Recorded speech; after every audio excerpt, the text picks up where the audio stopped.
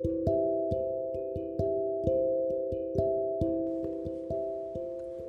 Very Hungry Caterpillar by Eric Carlisle. In the light of the moon, a little egg lay on a leaf. One sunny morning, the warm sun came up, and pop! Out of the egg came a tiny and very hungry caterpillar.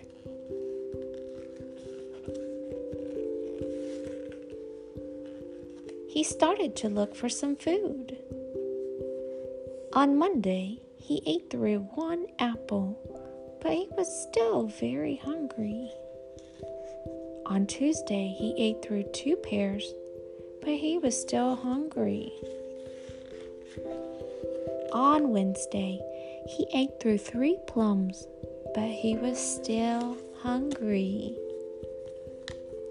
On Thursday, he ate through 4 strawberries, but he was still hungry. On Friday, he ate through 5 oranges, but he was still hungry.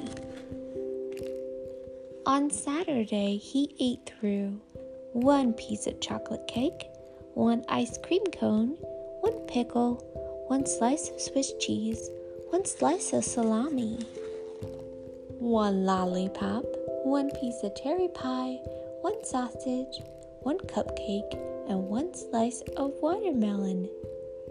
That night he had a stomach ache. Ooh.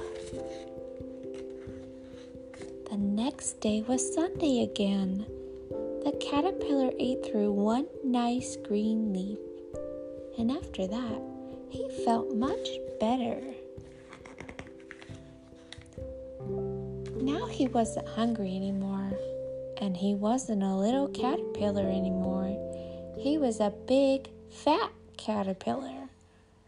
He built a small house called a cocoon all around himself. He stayed inside for more than 2 weeks. Then he nibbled a hole in the cocoon, pushed his way out, and he was now a beautiful butterfly. The end.